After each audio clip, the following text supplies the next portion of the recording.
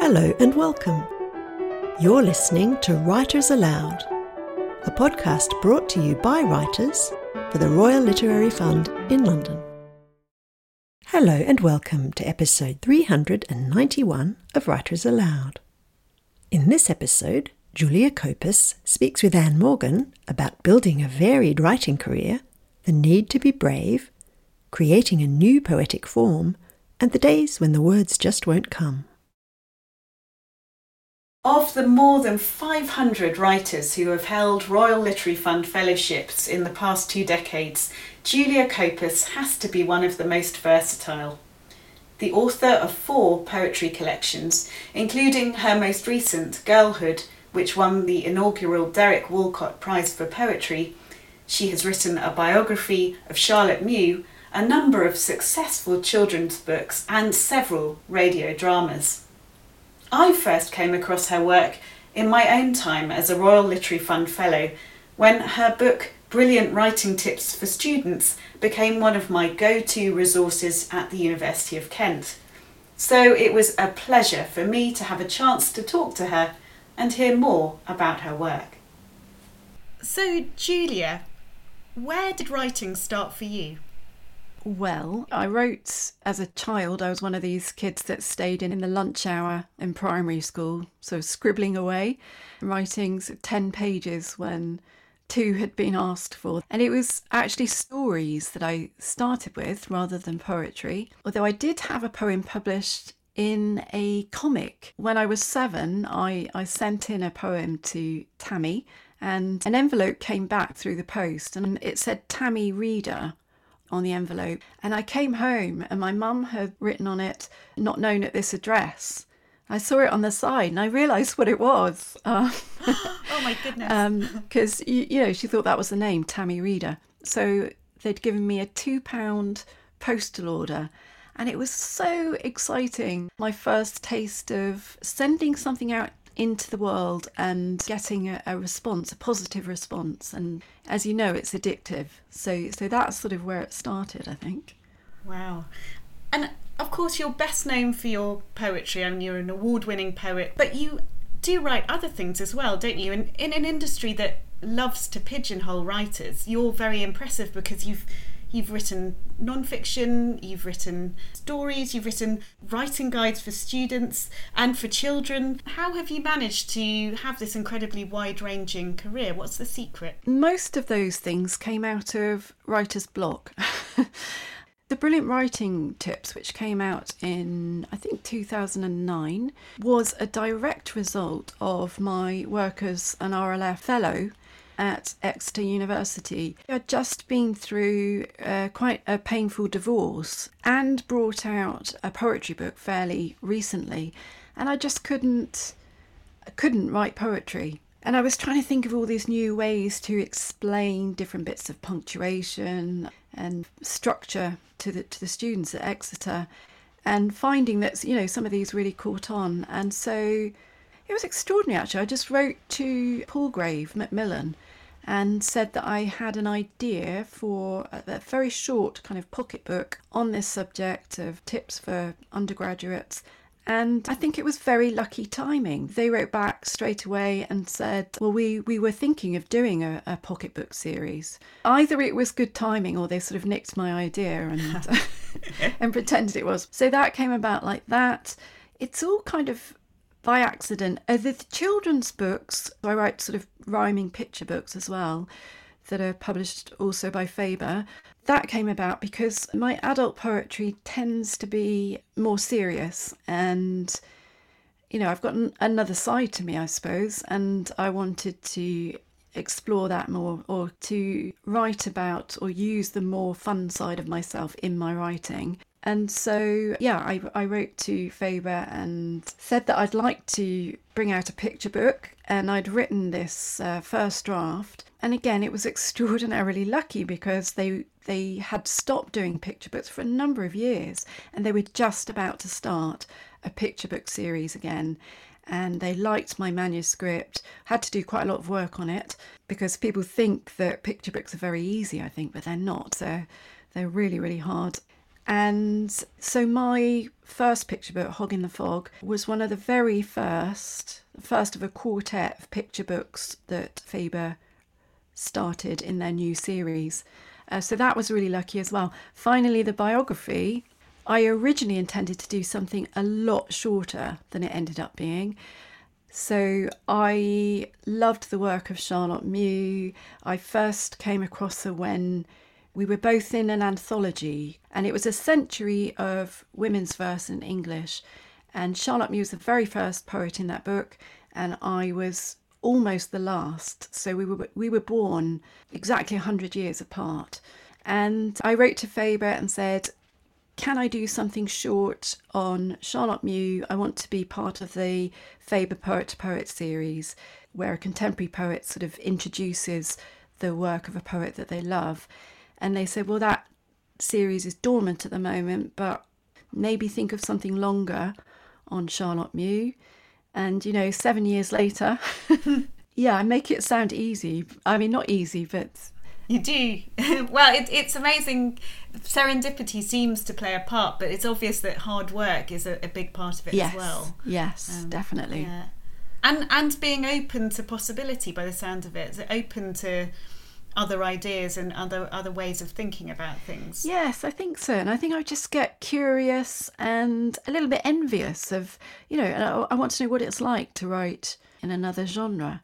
And can I do it? It's a challenge, isn't it? To find out if it can be done. Well, my daughter and I have been reading My Bed is an Air Balloon lately. She's 4, and she really loves it. And what I love about it actually is the playfulness which you talk about, but also the quality of the writing, the language, the use of the language is so beautiful.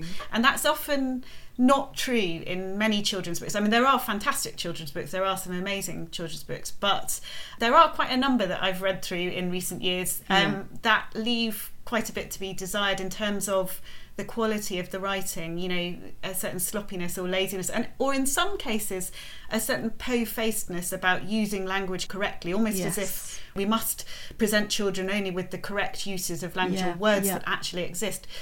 Whereas with yours, you invent creatures and you bend language and do interesting things with it, and it's really joyful, it's really fun. Well, that's so nice to hear, and particularly that your daughter loves it. Thank you for that. Yeah, I mean, children love language, don't they? I think they love sounds, and they're very, very inventive themselves with language. And, it's about trying to pick up some of their joy, I think, in the sound of words. Because actually that book is a specular poem, isn't it? The form that you... It is. Created it. Yeah. Do you want to explain what specular poetry is before we go on what the specular form is? So specular, I'm not sure the words specular and fun go together at all. It certainly does in this book. Well, yeah. So it came out of I was writing a poem about a difficult memory, and the way that your mind sort of circles back when you think about something traumatic, and it keeps going back to the beginning of the story. And so the beginning and the end kind of get blurred. And I was working on this poem, and it wasn't working. It wasn't very good. And I noticed that I was repeating certain phrases. And I thought, what would happen if I do this more consciously? So that's how the form came about. And a specular poem is 2 stanzas, 2 verses. And the second verse is a mirror of the first. So it uses exactly the same lines, but in reverse order and differently punctuated. So the last line of the first verse becomes the first of the second. So it's sort of like a palindrome, I guess. And I called it specular because my publisher wanted me to give it a name. And speculum is Latin for a mirror. So also a rather unpleasantly cold medical instrument. But yes, I was just thinking that, yeah. So that's what it is. And it just occurred to me that it might work well for a children's book. Again, to do something a bit more fun with it. Originally, that book, My Bed is an Air Balloon, Faber were thinking of bringing out with 2 covers so that you could read it from either end.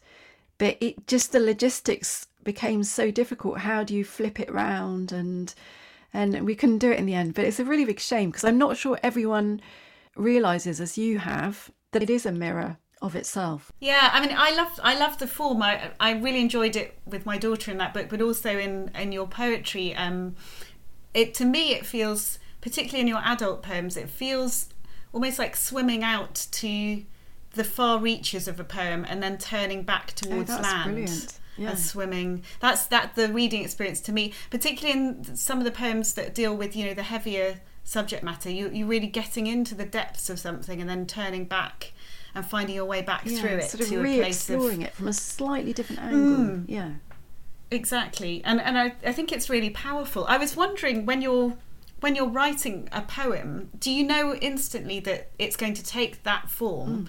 We should say, of course, that not all your poems by any means take this form, but it is a form that you've written in numerous times. But do you start out thinking this will be a specular poem, or does it occur to you as you're working on an idea that this is suited to that particular form?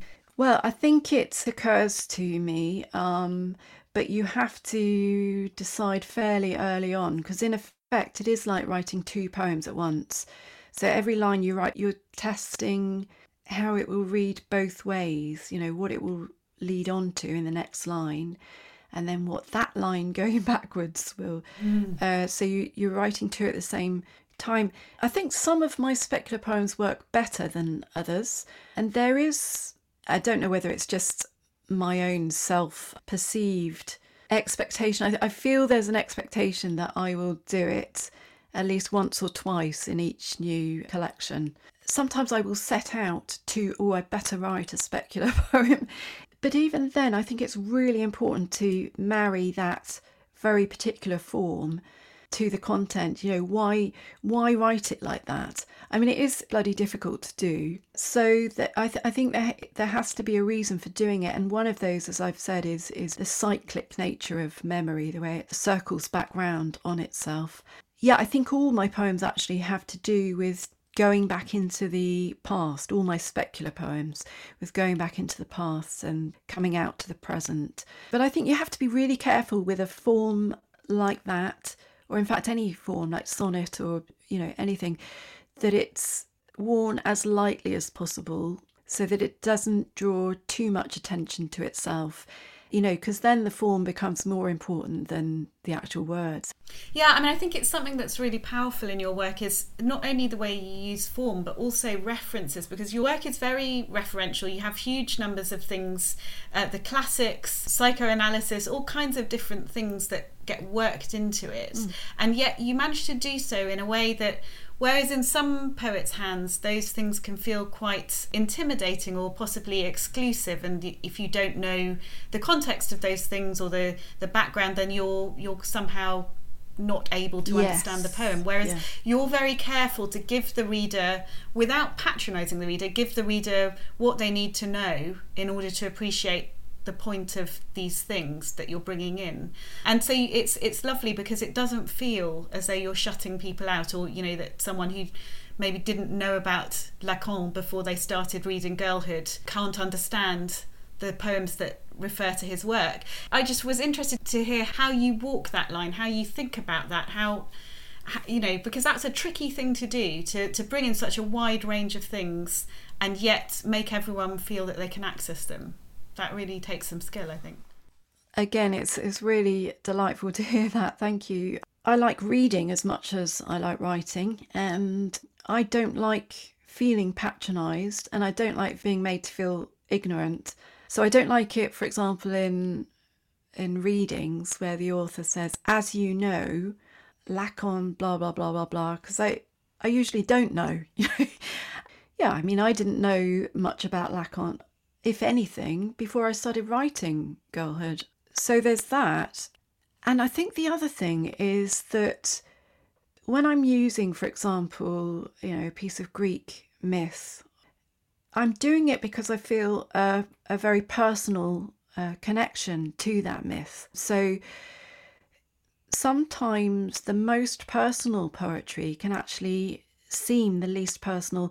I'm thinking of a poem in my third collection, The World's Two Smallest Humans. So that poem is called Hero, and in the legend of Hero and Leander, Hero was a priestess of Aphrodite, and she'd taken this vow of chastity, but she very soon regretted the decision when she fell in love with a young man called Leander, who lived across the water from her on the other side of the Hellespont. So they found a way around this, and the idea was that they would wait until after dark, when Hero would light some oil lamps, both to sort of guide Leander on his way to her and to signal to him that the coast was clear. And that worked very well until one terrible night when the lamps blew out in a storm.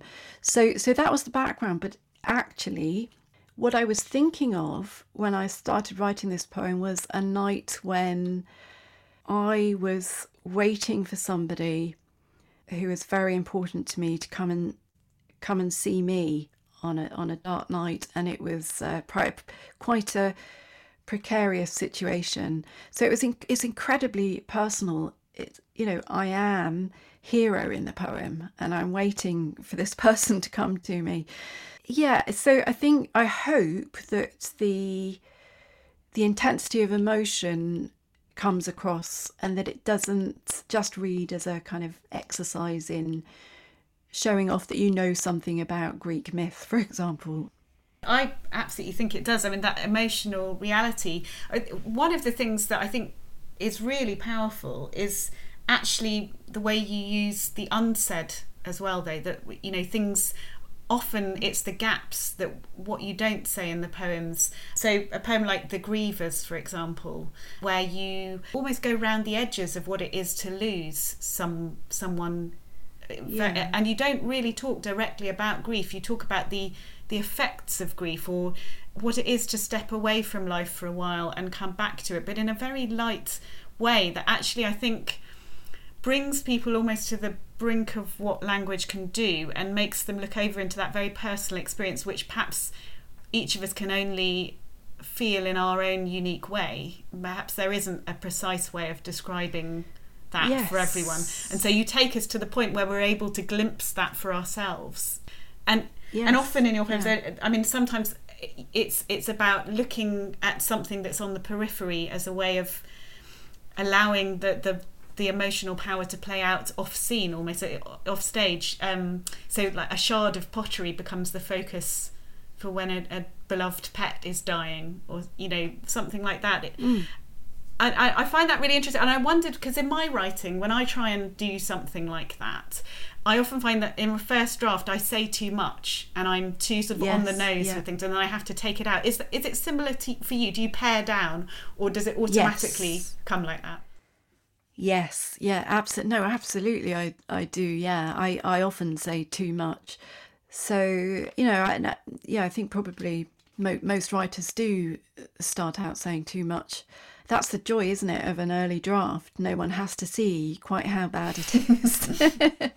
But I think it's wonderful what you've just said. And I think it's exactly that, isn't it? It's about creating, because our experiences are all different and unique. When you're writing about something, a universal experience like grief, you have to create that space, don't you, for the reader to step into and fill in the pieces in their own way. Otherwise, you are too much in the poem yourself, I guess, or whatever piece of writing it is. And I think you do need to create those spaces that will allow what you're writing to resonate individually with people, so they feel they can own the writing themselves. Because really, once it's published, as you know, it's not in your ownership anymore. It belongs to the reader. I think you have to be brave. I believe strongly that, life as it goes on around us has its own strangeness and, innate mystery, I suppose, and that we need the courage when we write to trust to that. And that does mean, to a certain degree, surrendering control, which I'm not always good at doing, but you have to learn to do it, don't you? And just allowing the mystery of an experience to reveal itself. And I think that's what's meant by, you know, that sort of overused phrase, poetic truth. And so the Greeks had this word for truth, the ancient Greeks, aletheia, and that literally means a state of being unhidden. So it's like, you know, it implies that something has been hidden and you're sort of unhiding it. And I think that's what should happen when we read as well as write. Yeah. I think something else, though, that you also do is really, really well is to anticipate the movement of the reader's mind. So I often found reading your poetry that I would get to a line and find that you had got there ahead of me. You knew the question that would be in my mind after the previous line, or what image might already be sort of working its way towards the surface of my awareness. And it was there. And it was quite an uncanny experience at times to find myself anticipated in that way. That's so interesting. I wonder if that really would have been in your mind, or if the poem has made you feel like it's inevitable, or like, yeah, I don't know. I suppose, I mean, thinking about it in terms of storytelling, which is what I do, you know, you're always trying to deliver an ending that fits, that feels satisfactory, that feels as though it's necessary, and yet is not obvious, is not. So yeah. I suppose in the same way you're trying to anticipate what a reader's mind, or steer a reader's mind in a certain direction so that they feel. But with your writing though, it felt as though I was being met, like repeatedly in several poems I read that she's got there. She knows what I'm thinking here. It was a very, I mean, really delightful experience, but also slightly kind of uncanny at times, because it was sort of really astonishing. It felt as though I'd been found out, or I'd been caught. That's so interesting. Well, two things. One, I used to, when I was a very little girl, I used to see auras around people. My parents took me to the doctors to have my eyesight tested and so on. And it must be a very enlightened GP, because he said, well, you know, lots of young children see, or not lots, I don't know how many, but some young children see auras, and it's something that sort of disappears when we're older. So I have had a few psychic experiences. I don't think that's what's going on here. I just slightly worry though, because I do think the element of surprise is so important, and I think it's lovely to feel met like that. I wonder if it's slightly a fault of mine though. I think what I would really like to do, and maybe this is sort of a development in me, is to move on from that and to just completely surprise you, surprise the reader.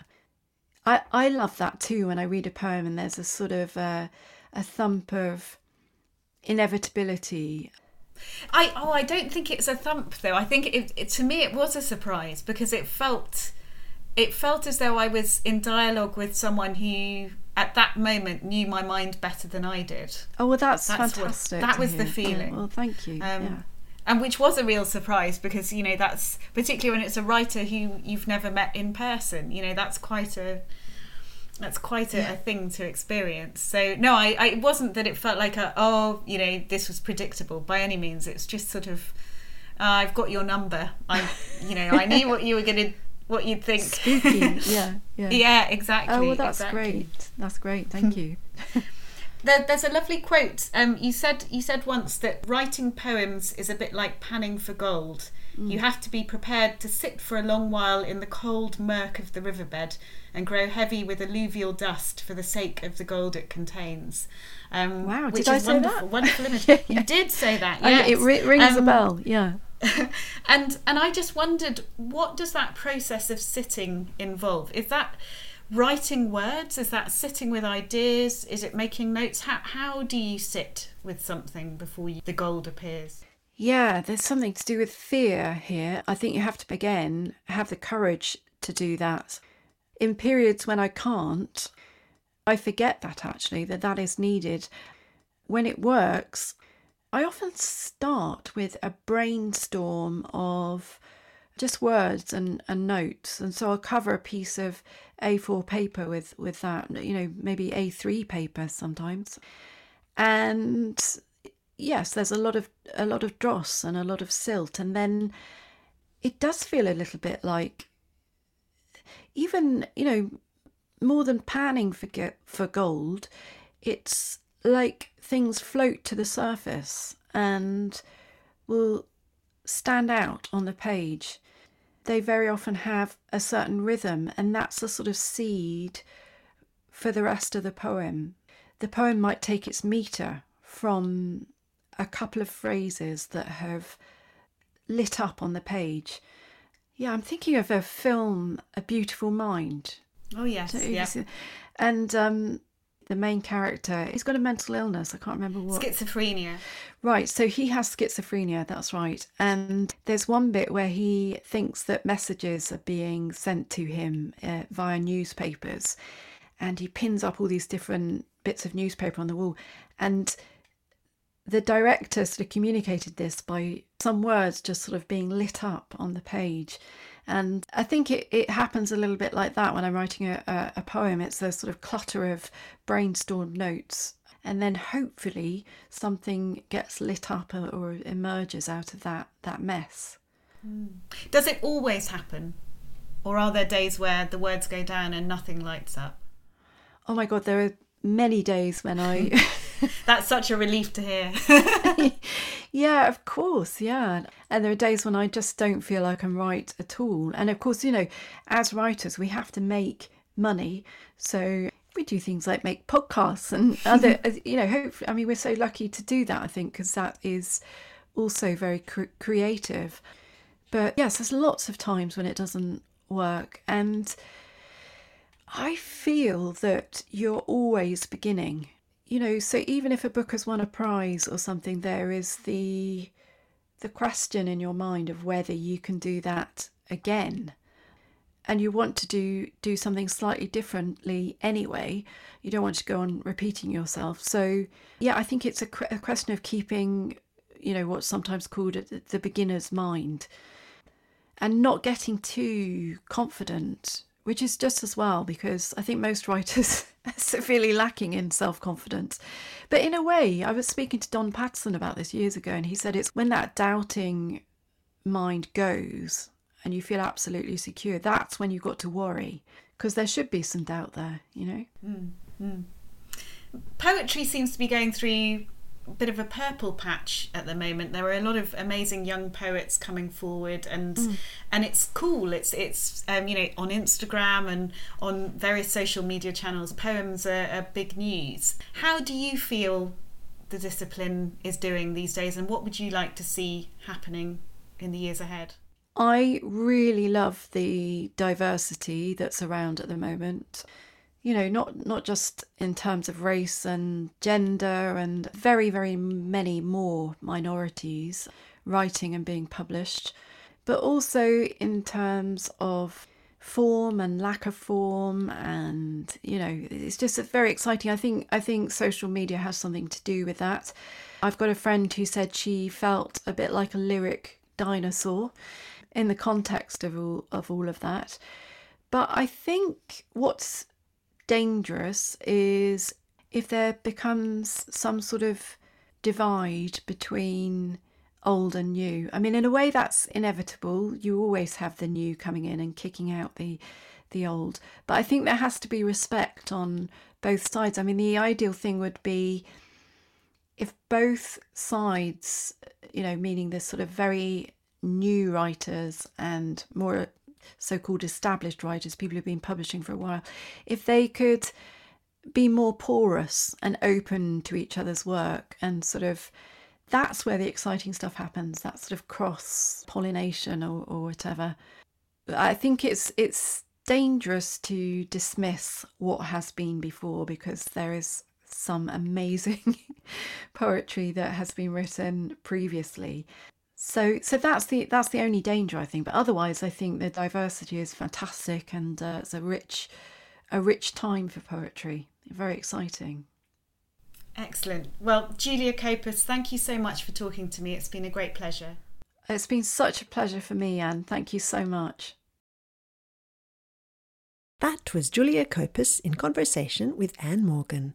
You can find out more about Julia on her website at www.juliacopus.com. And that concludes episode 391, which was recorded and produced by Anne Morgan. Coming up in episode 392, in Me and My Audience, RLF writers share their experiences of encounters with readers. We hope you'll join us. You've been listening to Writers Aloud, a podcast brought to you by writers for the Royal Literary Fund in London. To subscribe to podcasts and to find out more about the work of the RLF, please visit our website at www.rlf.org.uk. Thanks for listening.